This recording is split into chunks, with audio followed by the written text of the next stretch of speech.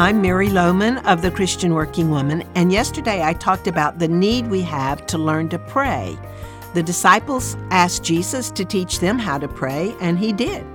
Now, obviously, if they needed to learn, so do we. So this week I'm sharing a few thoughts on how to structure your prayer time for more effective praying. Here are my simple first-step suggestions to enroll you in Prayer 101. First, follow the model Jesus gave us. You'll find it in Matthew 6 and Luke 11.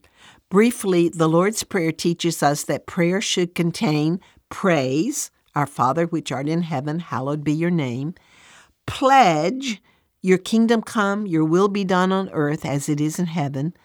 Petition, give us this day our daily bread. Penitence, forgive us our debts as we forgive our debtors.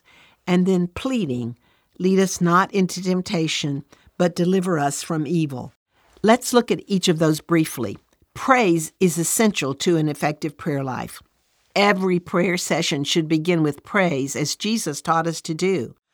A large portion of your prayer time should be devoted to praise, because this is how you redirect your thoughts to God and get them off of yourself. Believe me, this is the most important step in having a meaningful time of prayer. Praise God for who He is, reciting His attributes and characteristics. Praise Him for what He's done. Praise the triune God, Father, Son, and Holy Spirit. Let your mind and heart dwell on the nature of God until your mind is filled up with God.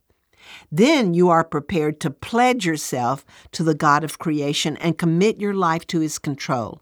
I find it very helpful to pray back scripture verses, which I've written in my prayer journal, verses of dedication and commitment. For example, Romans 12, 1 and 2 can be prayed as a dedication of your body as a living sacrifice. It's your pledge to God that you're giving Him control for the day ahead. And during this pledge time, you're asking that the will of God be done in your life and giving God permission to write the agenda for your life that day. It's a pledge between you and God.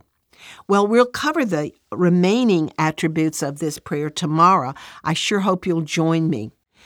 We are excited to welcome Charnel Weathersby this month as our special guest for our Zoom get-together, Saturday, September 17 at 10 a.m. Charnel will talk about when is enough enough. You'll learn how to reframe your mindset and walk in grace. More information is on our website, where you can register at christianworkingwoman.org.